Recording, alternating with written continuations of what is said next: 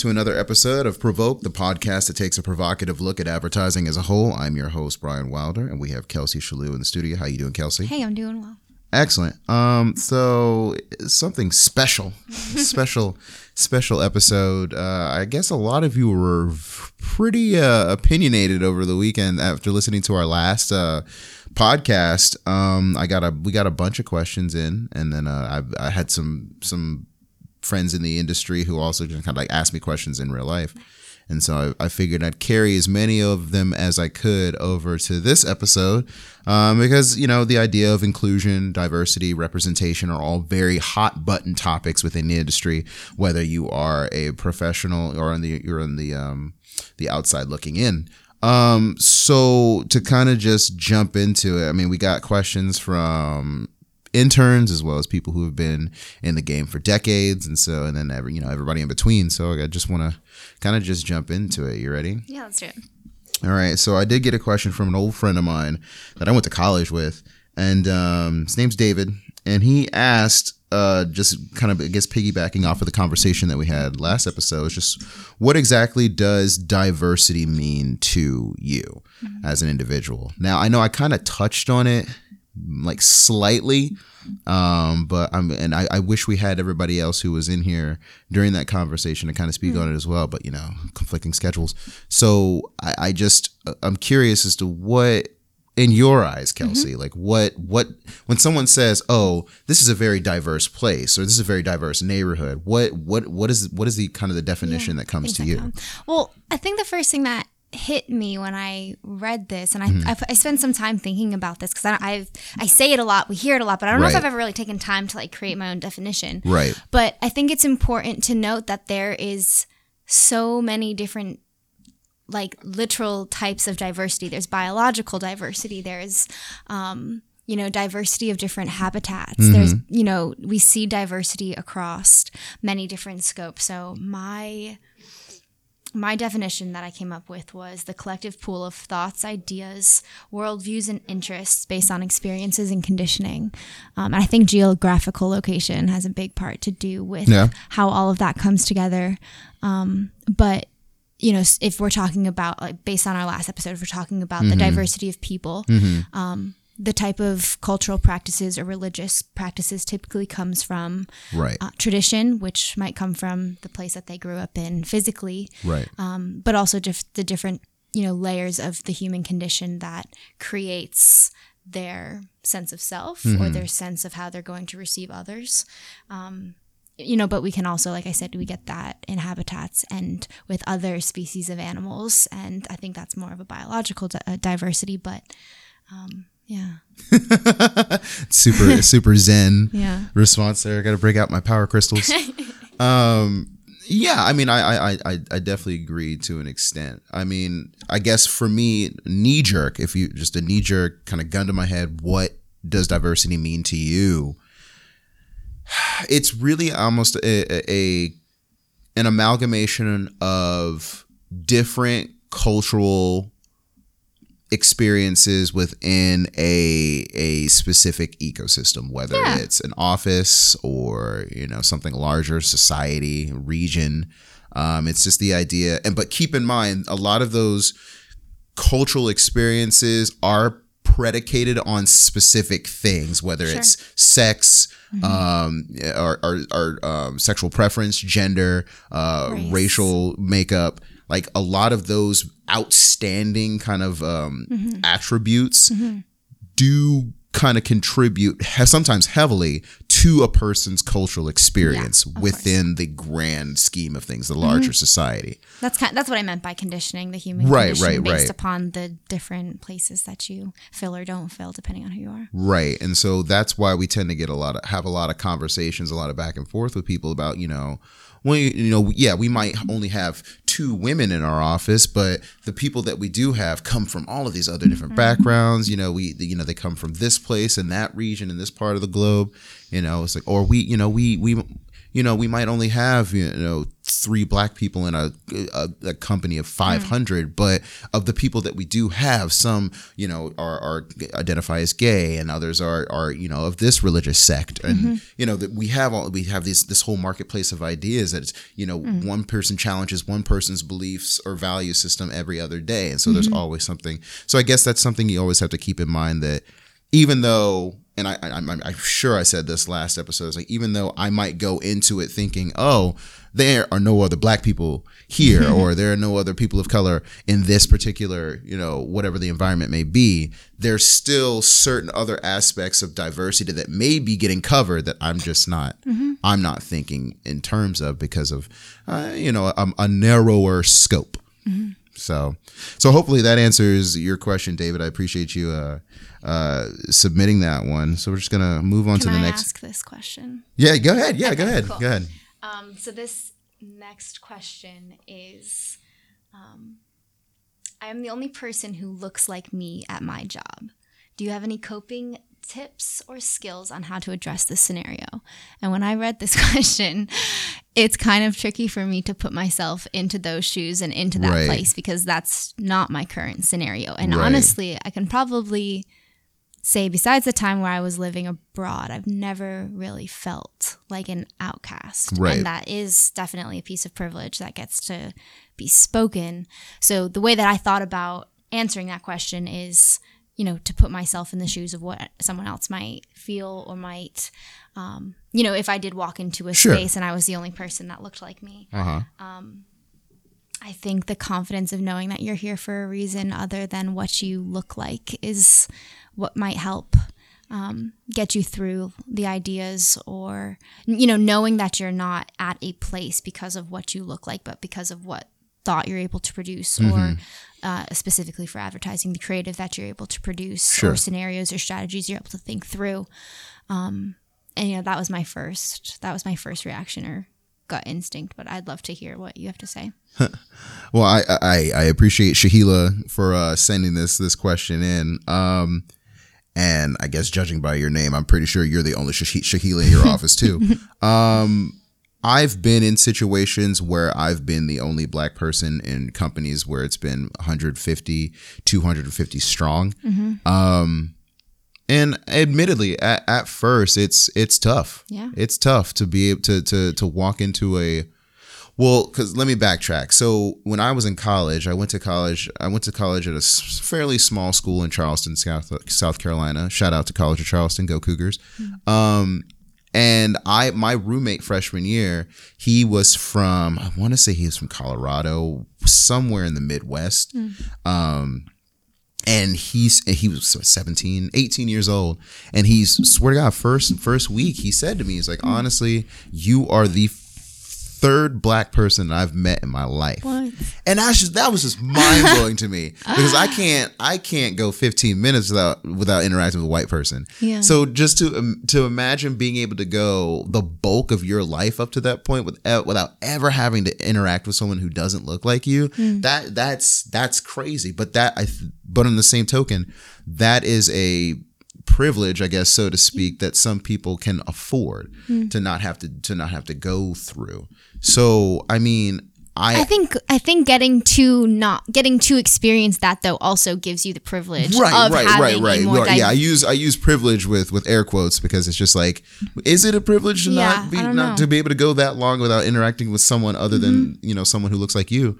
But I think going back to my original statement, it was tough. It was tough at first to kind of like have to cope with that and kind of have to deal with the idea of like, oh, here we go again. I'm the only one. I'm the scion, so to speak. But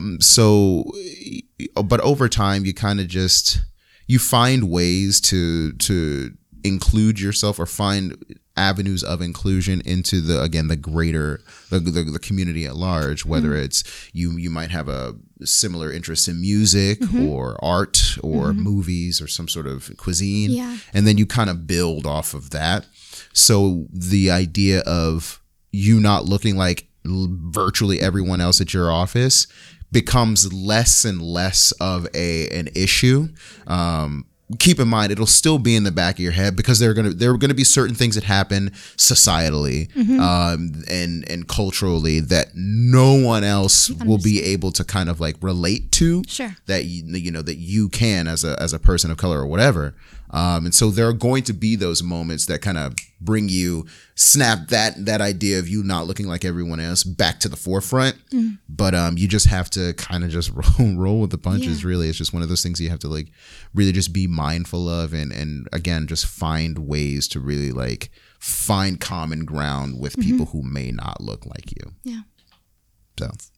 Does that answer that question? Yeah, that's a great one. I think being able to find talk or interests outside of what like the immediate work might be is really easy. I was just talking to Karina actually, and I was saying how I didn't like have to try. Karina's relatively new to working at Evoke, and I didn't have to like try to build a friendship with her, but just by sitting in close proximity and finding those common grounds of interests or of food. Right. And her parents are Indian, and I love Indian food, so we would talk about things like that, and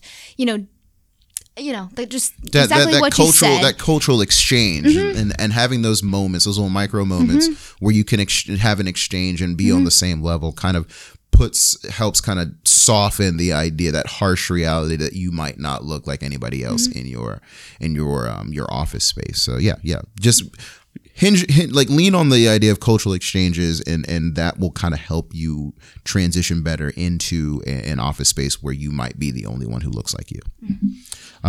Cool. All right, next question. And this one's from Graham. And this is a question that a lot of people have had. This is another kind of very controversial topic, but he wanted to know what our thoughts were on unpaid internships. Okay. Well, Evoke does unpaid internships. We so do. As an agency, I think the collective, maybe not on the individual level, but on the business level is... and they're not completely unpaid. Like as I started as an unpaid intern, but Right. I literally wouldn't be able to graduate with my college degree without that internship. Right. So in exchange for doing, the internship, I get credit hours for school class. So they're not, technically it's unpaid monetary, but you are getting an exchange of something. And honestly, like being able to do an internship to get yourself, whether it's a foot in a door to excel into a certain company that you're interested in, Right. or just gaining internal knowledge of, okay, do I even like working in this industry? Do I like working in this role? Right. I interned in social media, but should I really try to do an internship in creative? Allows you to kind of build that inside understanding of what you're trying to get out of Right. the rest of your career. But unpaid internships can turn into paid internships that turn into part-time jobs that could turn into full-time jobs. Exactly. So I definitely would never, based on my personal experience, I would never tell someone don't take an internship because it's unpaid. I don't believe in just doing free work and just saying, I'll just stay here forever and I'll just, no worries. Right. Or because people will very quickly take advantage of you, whether that's in an office space or you're trying to freelance and do collaborations with people on the street. But I would never turn someone or suggest to someone to not do an internship because it was unpaid. Yeah, and I'm kind of on the same page with you in that regard. I liked what you said about with unpaid internships or just internships in general, you kind of have this sandbox that you get to play in. It's like there's more of an opportunity for you. Maybe you came in as like an account services intern, but all of a sudden you found a really huge interest in working in social media or doing more graphic design, Doing the podcast, and so regardless of where you may work, being able to find an internship that allows you options kind of pays for itself, because you don't want it to be a situation where you're forced to have this hard and fast, very linear idea of what you're supposed to do career wise, go through the motions, graduate, get this full-time job, your first big boy job out of college, and then come to this grave realization this is absolutely not what you wanted to do in the first place. Right. And so being able to have those internships and being able to be fluid is kind of the trade-off of not being able to take home a paycheck every week or every other week. So, I mean, I think I still have my reserves about certain aspects of unpaid internships, just because I'm not a big fan of working for free. But I do understand the necessity. Yeah. And I think as like I don't know if you're a junior or sophomore in college, there's a little bit more of like, okay, yeah, I can understand doing a unpaid internship as opposed to being a graduate and going in somewhere Right. and they're like, yeah, no, we're not going to pay you. Like, Right. I don't know if I'm down with that. But Right. Like if you're 6 months away from graduating and it's like, okay, I gotta start making an income soon. So yeah, it gets a little tough, but that's why you should take advantage of those internships as early as you can. Don't look at it as simply a prerequisite or a box you have to check off before you can graduate. Like really take advantage of the idea of being able to go into an office space, kind of get really fluid with what you're doing, float around and figure out and make connections exactly with people. And, like we both have already said, you can come in thinking like, this is what my, track is going to be. Right. And then through those, relationships that you make internally, you can get flip-flopped around to find a place that maybe is better suited. Exactly. So yeah, unpaid internships, they're worth it, but they also do come with their own challenges, and you kind of have to be able to navigate those as you go along. So, right. Ooh, this is a good one. So this is from a guy named Alan. He works in the advertising industry. He's at a creative services agency on the West Coast. And he kind of commented and then asked, it seems like more and more agencies are adopting a, quote, PC culture. I'm assuming that means politically correct. How do you get through a day without offending someone? I literally thought that, like, it took me a second to realize PC was political correctness. And I was like, honestly, like, are people actually getting offended that not everyone's using Apple? Is that really a thing that's happening right now in our Steve Jobs world? is rolling in his grave right now. Dude, so that was, once I gave it a second read through, I was like, okay, I'm with it. But like, honestly, I was like, are people actually fighting over not being consistent with Max? That's fantastic. It's ridiculous. But I'm sure that's an argument somewhere in the easily in the PC culture for sure. 100%. I got a quick answer on this one. Screen your thoughts. Just like you do in advertising, know who your audience is. And depending on who you're talking to, you can change your verbiage or you can change your language to make people happy. Right? That's amazing. Like, know your audience. Yeah. Like, this is the one thing. That's fantastic. It's one thing that you're pretty much paid to do 8 hours a day, 5 days a week.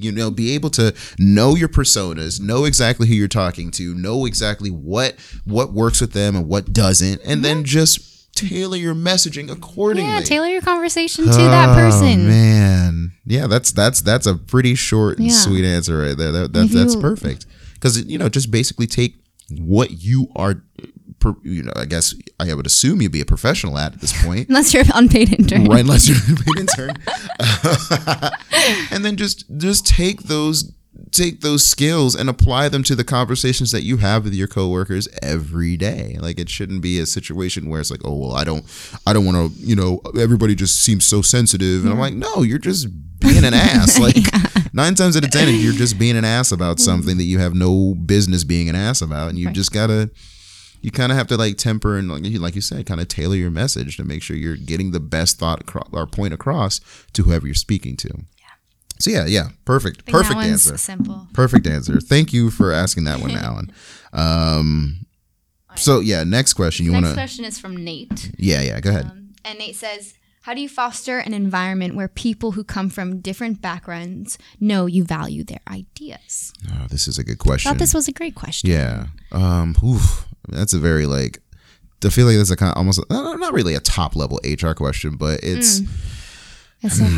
I think that creating collaborative workspaces really aid in that, and as a boss or a manager, making it known that ideas are valued regardless of where you come from, what you look like, etc. Right. And a practical example of this is at Evoke we do Beer and Bravos, and I think that that's literally just a space where everyone in the agency comes together and just gives kudos to people. Absolutely, based on their work, irregardless of anything else but what they're producing. So I kind of just think that creating collaborative workspaces where ideas are able to bounce. The first rule of brainstorming is there's no bad ideas at the beginning. So just being able to invite in all ideas, I think just makes for a peaceful peaceful workspace. And then as you progress in a campaign or et cetera, you take, more of a strategic approach. But Right. yeah, that was my first thought and example that really quickly came to mind, because I think at Evoke, this is demonstrated extraordinarily well. Right. And I think to take it a step further, though, I don't think it's enough to just invite someone to the table. I think you also have to give certain people kind of creative license to actually go through the process of ideation all the way to implementation, whether they end up being successful or they fail, because that only then do you show someone that you actually trust what they're doing or what they're trying to do from start to finish. Like, you can hire a bunch of people, in lower level, entry level kind of positions and say, oh, look at us, we're being diverse, we're being inclusive, but if you're not giving them the opportunity to be managers, to be directors, to move up to the C level kind of positions within your industry, within your company, then all you're doing is just filling a quota. Yeah. You're not doing enough to really show that, hey, we are committed to this. We're committed to the idea of letting other people in that are outside of the status quo, and not only that, just giving them an opportunity and giving them the resources to succeed. Because you never want to set somebody up for failure within your own organization just to prove a point. Yeah, no, that's that's you want to be able to give them the tools that they need, the resources and the contacts. You want to enable them for success. Exactly, to be successful. I mean, I guess that kind of helps to answer the question. It's just like, it's, the first step is really, diversifying your current work base, but taking it a step further and being inclusive and actually giving them the floor time, giving them the being attentive and listening to their ideas, and if you feel that you have something that can kind of augment something that's already been started by somebody else, then by all means go for it. But know that, but still be cognizant of the fact that you're letting somebody else start that conversation, start that foundation. Yeah, that's a great answer. Yeah. So I guess to round out, our final question of the day came from Tessa. And I met Tessa a few months ago, and she works at with an influencer network in New York.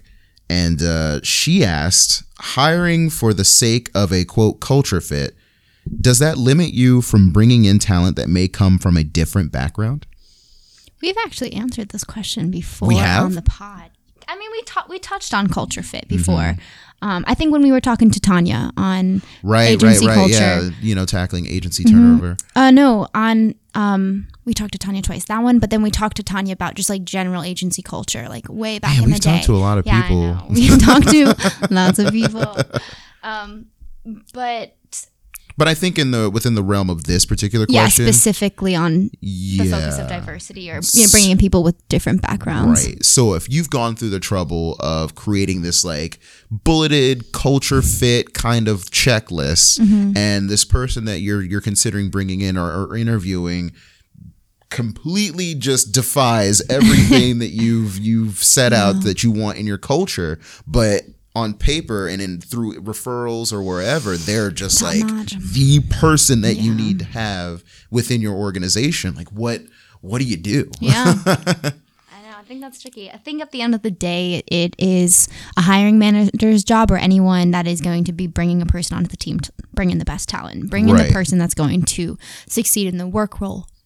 But with that being said, if you are bringing in someone that does completely defy like whatever list, like hopefully it's not a figurative list. Hopefully it's not a figurative list. Hopefully it's. But I never know when people talk about like, oh, we have a certain culture here. I'm like, I don't know what that means. But I mean, like, I think that if you're bringing in someone that's maybe going to completely work against what maybe a lot of the people already producing and working at the agency are, then maybe you do find some challenges. And, that isn't to say that, oh, like, no, that person's just going to sit in the corner and that's going to be that. But I can understand how if you are trying to bring on the best talent, which you do, but then that person has trouble or, relating to the culture fit at the agency, maybe their work does get like sacrificed because they're not as comfortable or whatever. But I do believe it's the agencies or any place of work's like overall responsibility to make sure that people that are coming into work are comfortable and are, you know, like well adapted to the surroundings, to the other people. So yeah, that's a tricky question. And honestly, I don't know if I've only ever been here. Right. So I don't really have any other points of reference for what a culture fit might look like or feel like. But I will say when I was doing my, you know, first round of internships back in, last year, I walked out of here at the end of them feeling like I resonated with this space and the people that I talk to most. So I do understand that you might click with people better, and maybe that has something to do with personality. Maybe it has something to do with the music that was playing that day. I'm not really sure. But I definitely did feel that when I was talking to different people in different agencies. But again, I don't know if I have enough experience to kind of talk too much about that point. Yeah, and that's fair. I think to kind of put it into a ratio, talent, you know, pure talent versus a culture fit, I would say I would like a 75% talent, 25% culture fit kind of thing. Yeah. Because with a lot of agencies tend to be very organic. So in January, you might think that your culture is like this very laid back, super chill, you know, kind of fly by the seat of your pants agency. And then something happens midway. And by December, you're this buttoned up, rigid, you need to be here at this time, you need to be at your desk for this long kind of agency. And it can just change like that. So I think if I was looking for someone who, from a culture standpoint, I think the one thing I would look for most is adaptability. Yeah. You know, if one of my notes was a good worker will be able to adapt to any kind of office culture. So not to cut you off, but I'm with you on that. That's fine. And so does that adaptability speak more to a person's talent or just how their personality or what they consider the best work culture to be? Yeah, I think that's like a talent. It's a skill. It's like a ability to maneuver through situations. So I would tack that towards talent or skill or you know, personality traits, which then enhance the said above. Right. So then it just solidifies my point then. Like 75% talent. Yeah. I'd rather have that 75% talent than and that 25%, you know, this is a cool space, and, you know, I'm super chill, I just gotta roll with it, you know. I really like Dave Matthews Band.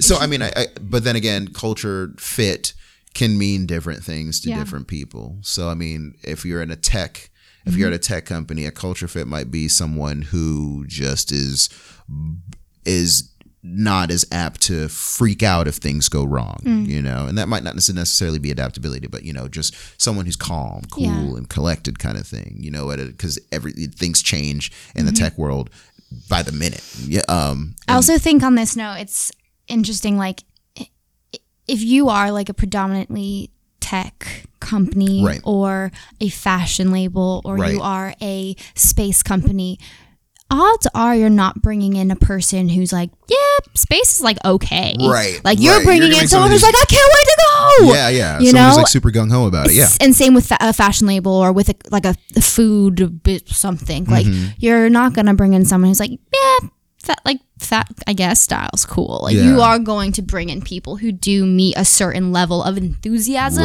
But at an agency where you're touching a lot of different things, I think it kind of is different than if you're going to an in-house company that is like predominantly one field. Then I would want to bring in people, or I want to work with someone that I was enthusiastic about. Yeah, and I think that makes a lot of sense. Like most advertising, the advertising industry is definitely made up of a lot of people who consider themselves, you know, jacks of all trade, masters of none kind of thing. So I think if you ever move into more of the in-house, you know, industry specific kind of realm, then you're gonna want to look at people who are just super interested in like really just like, if you're going to a music company, it's like I'm always thinking about music. I write music. I'm in 5 bands, you know, and you want somebody who has that, who you know, kind of like emanates that culture of just like, you know, a music fan or a music lover or someone who's really into food or, like you said, fashion or space. So I mean, I think it doesn't limit you from bringing in the talent if they're coming from a different background, but I would venture a guess that you're probably not getting a lot of people who have those very specified backgrounds anyway, because they're going towards either those niche agencies or they're going in-house. Yeah, absolutely. So hopefully that answers your question, Tessa. We're gonna go ahead and just wrap this up. It's been a very exploratory episode. I appreciate everybody for kind of submitting their questions, if you haven't already, be sure to submit yours to Provoke. That's PROVOK at evokead.com. And as always, follow us on all of our social media channels so you can kind of keep up with our daily, weekly, monthly contributions to the advertising world. As we don't really have a quote this week, just because quoted everyone. Yeah, we basically quoted a bunch of people. So yeah, that's your quote. All right, cool. All right. With that said, y'all take care.